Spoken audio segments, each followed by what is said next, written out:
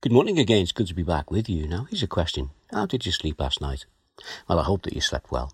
But sometimes our minds are so overactive, we can't switch off. And sometimes it can be physical pain or worries that prevent us from sleeping.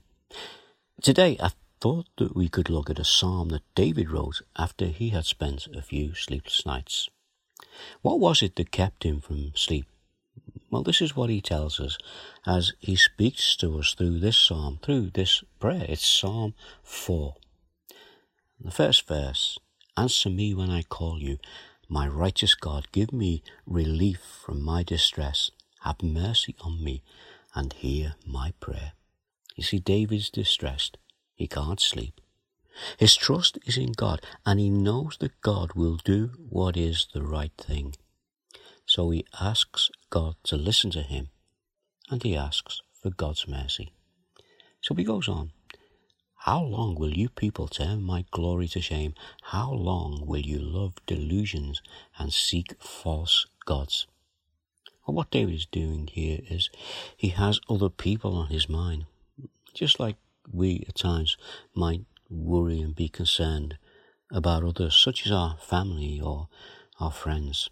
And then verse 3, "Know that the Lord has set apart his faithful servant for himself. The Lord hears when I call to him." You see, David is king, and he feels responsible for the welfare of these people, just as we do when we see those who we know turning from the gospel or refusing to listen to what God has to say. And verse 4, he says, "Tremble and do not sin when you are on your beds. Search your hearts and be silent." You see, his prayer is that the ones he is praying for will stop and just wait, search their hearts, and hopefully they'll see their sin and at that point turn to the Lord. And then he goes on, "Offer the sacrifices of the righteous and trust in the Lord." Now for us, our trust is in the Lord. Our trust is in God, in the sacrifice that Jesus made for our sins on the cross. And David goes on, "Many, Lord, are asking, who will bring us prosperity? Let the light of your face shine on us." You see, he's praying for those who are looking for something to bring meaning to their lives. And David knows it's a meaning that can only be found when God's light shines in their hearts. That reminds us of a verse in the New Testament from John chapter 8, verse 12. When Jesus spoke again to the people, he said, "I am the light of the world, and whoever follows me will never walk in darkness, but will have the light of life." And as we continue in David's psalm, he says, "Fill my heart with joy when their grain and new wine abound." You see, he's now praying for himself. And what he's asking for in his poetic way, he's asking that the Lord will fill his heart with the joy and presence that only God can give him. And in verse 8 he says, "In peace I will lie down and sleep, for you alone, Lord, make me dwell in safety." So, as we come to the end of this psalm, after leaving these things with the Lord, David lies down in the peace that only the Lord has given him.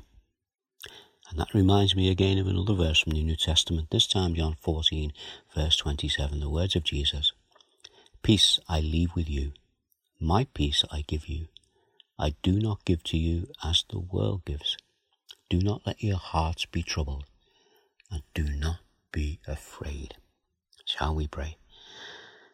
Father, we just thank you for those encouraging words. That psalm from David. David, just like us, had his times when things appeared to get on top of him and would prevent him from sleeping.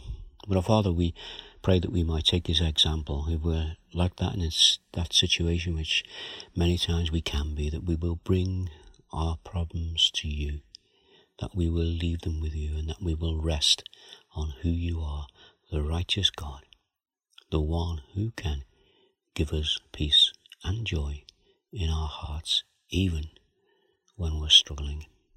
And we ask these things in the name of Jesus. Amen.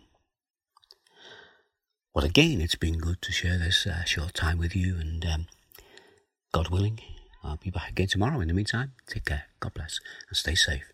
Bye now.